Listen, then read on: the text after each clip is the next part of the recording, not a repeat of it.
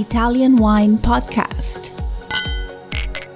Chin Chin with Italian wine people.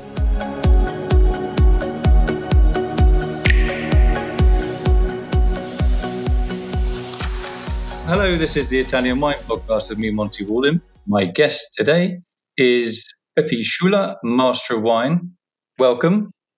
Hi, nice to be with you guys. Yeah, nice to have you here. So you're a Master of Wine, and you keep things simple by going by the name of Pepe for short among friends. Where does that nickname come from? Well, that's an easy one. You guys know your Josés from Spain. They call them Pepe.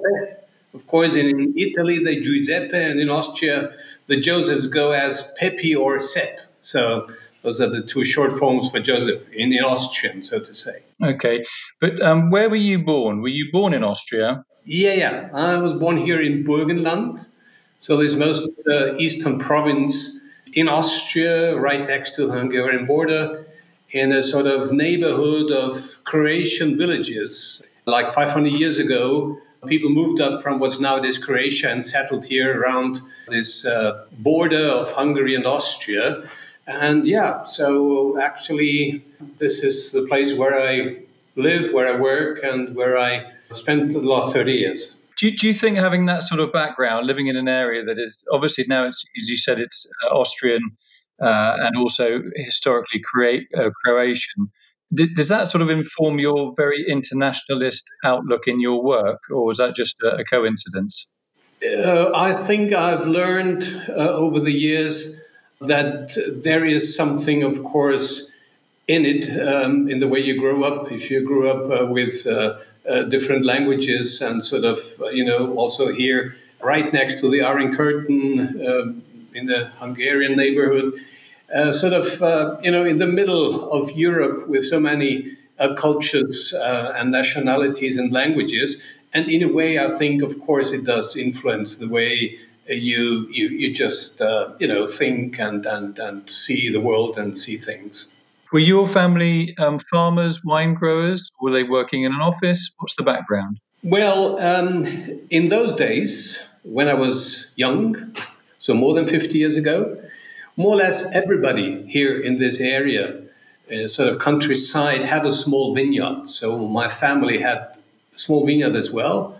And we used to work this vineyard. My grandmother used to work until May, just before she died, all by hand for family consumption, for also what we call in Austria a Heuriger, like those wine inns that you find in the wine grower's place where you can sell the wine by the glass and have sort of food from home production. So we had also something like this, but actually for main jobs, my parents had a different profession, so they were not wine farmers by profession, so to say. What did your parents do out of interest? Oh, well, just clerks in the nearby Eisenstadt, which is our capital of Burgenland, the smallest capital in Austria, only 10,000 inhabitants. It's all very small here in this Burgenland province. Everybody knows everybody. And it's all very, very, I would say, private kind of things here. So you ended up getting a PhD. How did you make the link from a small village ending up getting a PhD and a Fulbright scholarship with the Mondavi winery in Napa? That's a huge leap. Yeah. So, and this goes back long time ago, like in the 70s and 80s of the last century. Well, I just continued after school to study economics at University of Vienna, and it was the time, and of course with this sort of indicated this little bit wine mini background I had from this small vineyard at home and doing my own things. I enjoyed doing that much more, and actually financed my studies in Vienna by selling wine in Germany, like on fairs, so like real hard selling, and got more and more attracted to wine. And when I finished my studies in Vienna, it was 1984, 85, and there was something that the wine world still knows today as the so-called Austrian wine scandal. Maybe we come back to this later on. And that triggered also the idea of writing a thesis for a PhD. And that led me actually to South Africa because I was writing on a topic where South Africa was one of the world leaders in this particular field. It was in alternative wine packagings. And so I ended up in Stellenbosch University doing my PhD in Stellenbosch, doing research there. The wine world is a small one, as we say. You have your ties, you have your connections, and we had this connection also from Stellenbosch University to Berkeley University, and so that's the background how I ended up getting the Fulbright bursary, meeting people of Mondavi. They had a problem in packaging. And so I ended up on a project with them after my 2 years in South Africa, in California. So, many of those coincidences that we see in life. So when you say a problem with packaging, what do you actually mean? No, actually, it was more with design. It was in those days when Robert Mondavi was still this center of excellence with Bob running around in already quite in this what is it, late 70s or so, but full of energy and all great people there and a lot of spirit and just excitement, and so it was really the place to be. And it was again, as I said, one of these coincidences. I met a Mondavi guy in South Africa, and he knew that I was involved in sort of research in packaging. And he said, well, we have a packaging problem at Mondavi. And this was that you guys may remember the old Mondavi label with the arch and dome very prominently on the label. And market research told them in the 80s that this doesn't really reflect the quality of the wine inside, that what the consumer thought. So this was actually my task to come up with proposals how to, maybe help to correct this. So this was my little project with them in 1988 or so. So what was your solution then? Did you redesign the label yourself, or did you get a designer in to do with it? How did you turn it around? Well, this would, of course, go much too deep into the subject and topics, but at that stage, Mondavi already had, of course, the big Woodbridge brand, sort of the cash cow of the company. And I thought that the arch and dome logo got somehow too much neglected. So reinforced ways and means how this should be better incorporated and be sort of still the leading logo. And then it only went on in discussing in marketing boards and designers. So I was just sort of on the initial level and trying to analyze the market data and trying to come up with ideas. Yeah, it's a very iconic label for sure. I remember I used to sell the Mondavi wines in London, and the sort of upgraded label, I guess, was the one that I was looking at when I was selling the wine. If I remember, it was just a sort of a silhouette of the winery, which was very evocative actually at the time. Yeah. Okay, so now you work for the Austrian Wine Academy. Can you just say that in Austrian for me? Die Weinakademie Österreich. So, what courses of study do you offer, and who are your main?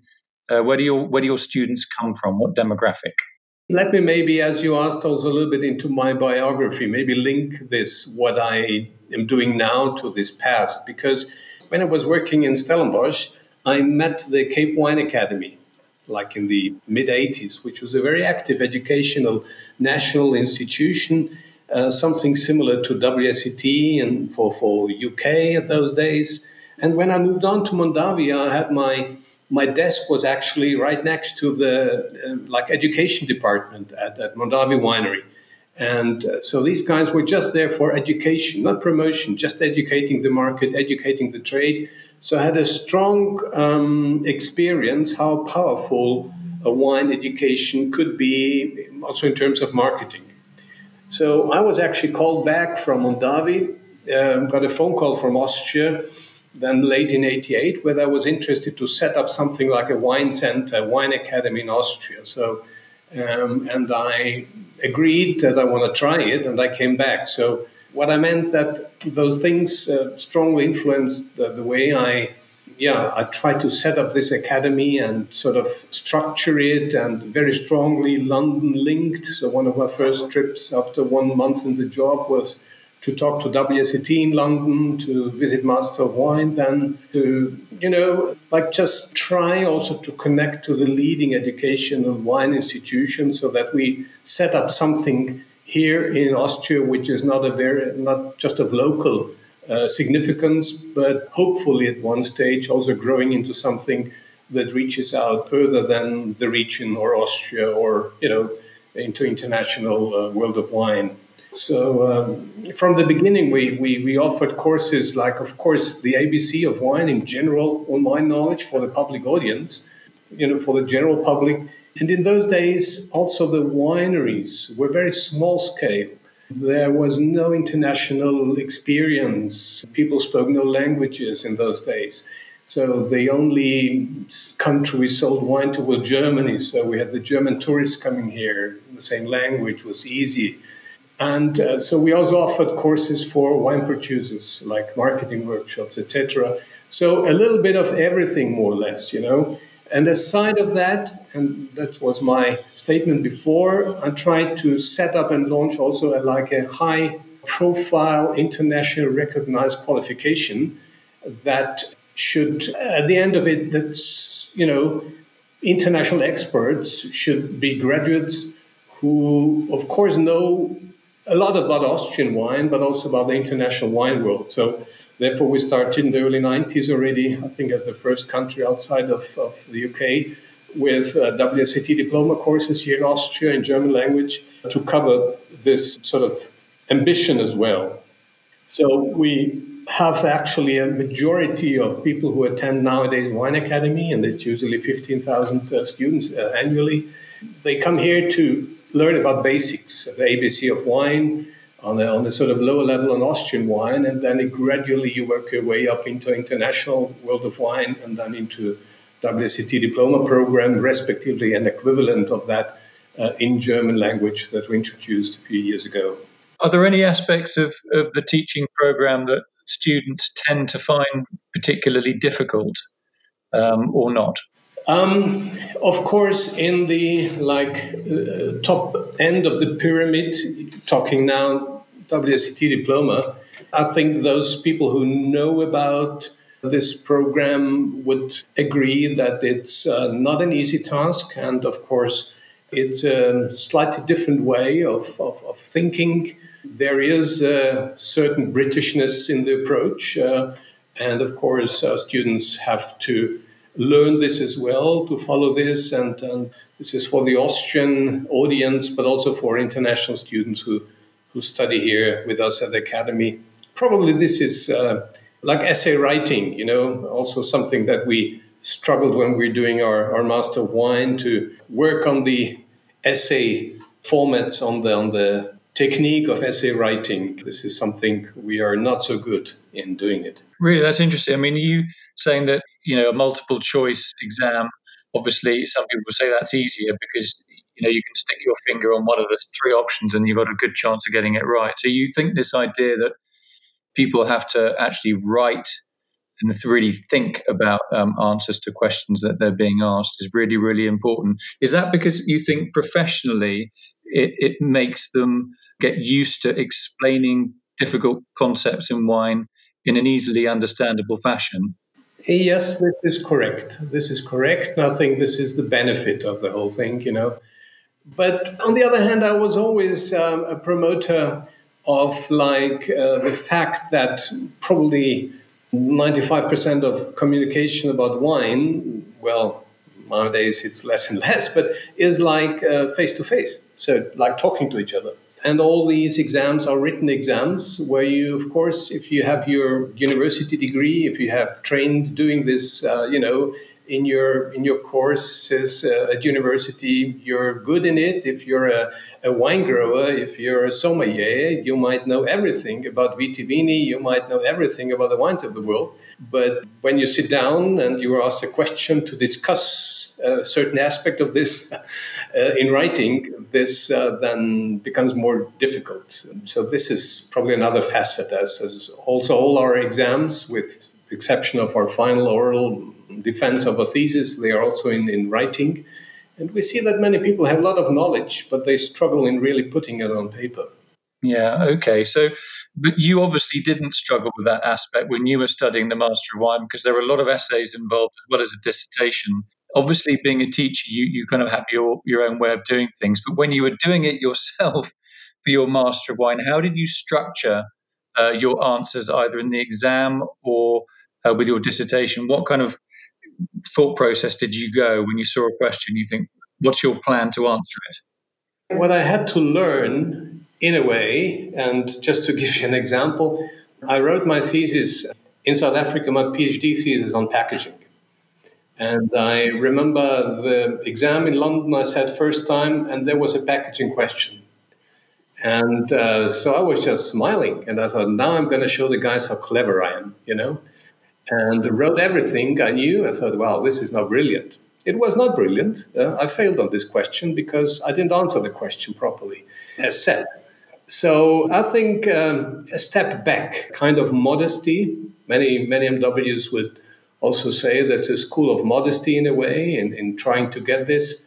And if you look to some of our greatest, celebrated MWs and Jansis and others, they're all very modest, very nice people.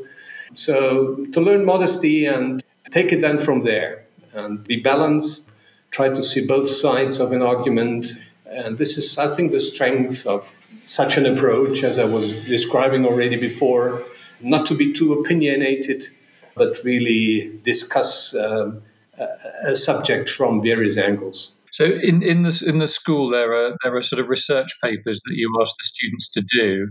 How many or how often do your students take a topic that is Italian related rather than just say Austrian related? So, sort of at the end of our qualification kind of seminars, this, say, WSET diploma or the Austrian equivalent of this, we ask the students to write a research paper on a topic of their choice. And so they are very free to choose more or less any kind of subject on the field of from the field of wine and spirits, also on literature, on philosophy, on whatever practical, technical aspects. But of course, usually it's very much sort of topics focused around wine styles, grape varieties, regions. And I must tell you, also in recent years, we had a lot of topics on Italy. Because, yeah, exciting things are going on. Things are changing in the areas, indigenous varieties popping up, hot discussions in the areas on styles, on new regulations, and on appellations, on, cru definitions, whatever. So we had a lot of topics focusing actually on Italy in recent years, I would say. Yeah, it's interesting because both Italy, you know that I'm into organics and things like that, but both Italy and Austria are leaders in that particular field. And Austria has got a very comes across as a very well regulated country, and Italy is kind of often you're living in chaos. But from both countries come, in my view, certainly my favourite wines on the planet for totally different reasons. So obviously, your students are getting a lot of stimulation. I mean, in terms of their love of Italy or their interest in Italy, why do you think they're attracted to that? Is it because they love the idea of all these native grape varieties, or is it just the culture there, or just Italy? Hmm. Yeah, it is all along these lines. There is a natural vicinity, not only geographically, but also kind of, as a holiday destination. Everybody has been with his parents as a kid in Italy on the sea. Italian way of life, Italian cuisine, Italian sort of take it easy. So this is something which is extremely attractive in Austria as well. And also in terms of wine, sort of Italian wine is to most Austrian much closer than, say, French wine. They have been there, they have visited Piemonte, they have seen Tuscany, they've been to Firenze, they traveled further down to south. And so by a normal thing, you sort of develop a relationship with an area, and especially once you've been there and sort of indulged the area, you get sort of hooked up on this. And so you find a lot of Austrians who regularly travel to Italy because they just enjoy the whole concept of food and wine in Italy. So this is one of the main reasons. And of course, then this exciting development in recent years, you saw, the kind of image of the Antinoris, of Gaias, and I mean they're superstars very much so in Austria. We had the pleasure of having them over here at the Academy for master classes. Now, I mean, people just they love them. So there is also in a kind of I would say, well, the Germans, put it this way, the Germans always call us in Austria, well, you're almost a little bit like almost Italian. You're more relaxed, your food is better than ours, etc., etc. So there is a vicinity also in culture, I would say, from this side. What are your favourite places in Italy? If I give you a free ticket to go anywhere you want in Italy, either for the food or for the wine or for the landscape, what are your favourite places? Sorry for being boring, but when I sit in front of Duomo in Florence, it's just wow. So Florence is really something where I would like to go to quite often, as I do. Okay, and you go there, is that on business or for pleasure or both? Both, which is a nice thing of it, as we have for the past 5 years a very good cooperation into Italy, where we offer also parts of our WSET diploma program in Italy, in Florence, in Palazzo Antinori. So Piero Antinori is, I may call him an old friend of mine. I've actually met him 35 years ago in South Africa, first time. And so he was then president of Istituto Grandi Marchi, and another, I may also call him friend of mine, Sandro Boscaini, whom I've also known for close to 30 years as a vice president. So we set up then a cooperation where parts of this diploma program is held in Firenze, and also following from there, wine trips in Tuscany, but also then up to Veneto, and actually final destination being then in Italy, and opera wine for these students. So this has been a beautiful cooperation for the past years with Italy, and sort of with a strong focus on Florence. So you have the honour of being the first non-UK chairman of the Institute of Masters of Wine. Yes. How proud were you? What actually does the job entail? I was then the first Austrian in '98 to get the Master of Wine, which was very strongly linked to what I do here with academies. And from then on, we had very, very, of course, close relation with the institute, or I had, and then also institutional, as a few years later, we started offering here the Master of Wine first year course here at the Academy in Rus. So this has been for the past 17 years. So, I organized the Master of Wine Symposium in Vienna in 2002 and was elected on the board. And then a few years later, I was asked whether I would be prepared to go for chairman. And this was, of course, an enormous honor. And I, of course, agreed. And with the help of my dear friend Lynn Sheriff, who was then elected vice chairman, I had the honor and pleasure, of course, to run the institute for 2 years, which is like the period. And now we've had 3 or 4 non-British chairmen, sort of as another maybe evidence that this institute has traveled far from, in the beginning, being a British institution into a real global, worldwide institution with, of course, not only masters of wine from around the globe, but also with managers and chairmen, etc. Yeah, I'm going to make a comment here. I mean, from my perspective, having Lynn and you at the helm, it just gave the whole institute a real kick that it needed to be more international and also to listen to its students better. That's just me seeing things from the outside. So both of you, I think, deserve a huge amount of credit for what you did, and what you still do, for bringing the institute up to where it is now, and a fantastic achievement for you to do that. and to do it also with great distinction and also great tact, because it's not always easy doing things like that. So well done, you. Thank you very much. I really appreciate this. What's your next big task before we say goodbye to each other? What's your burning ambition at the moment? To get all the shit done now in these difficult times, very much what we do in education. I fully concentrate on seminars that are held live, not on online. Education, I think we can do those things, sort of this seminars we're running here, we're running in Italy or Germany, in Switzerland, better than others. And that's why people from around the globe come here and do it. But of course, at the moment, they cannot come here from around the globe. And so we try to come up with plans, with ways how we still can do things also in these difficult times. And internationalization is definitely something I want to see more than we have here. It's so enriching for everybody, to meet together. It's not only the courses, people sitting in there, it's what happens after that. Meeting between nationalities who actually should not be best friends, from Ukraine and Russia, from Serbia and Croatia, you name it. And wine is sort of the element that brings everybody together, and they go home as big friends for life. And to see this happening through wine is something I want to see more of in the future. And I hope that we can be back to normal very soon to really celebrate the world of wine together internationally. We're also actually expecting a Master of Wine group again in January. At this stage, we don't know whether we can have them with all the restrictions.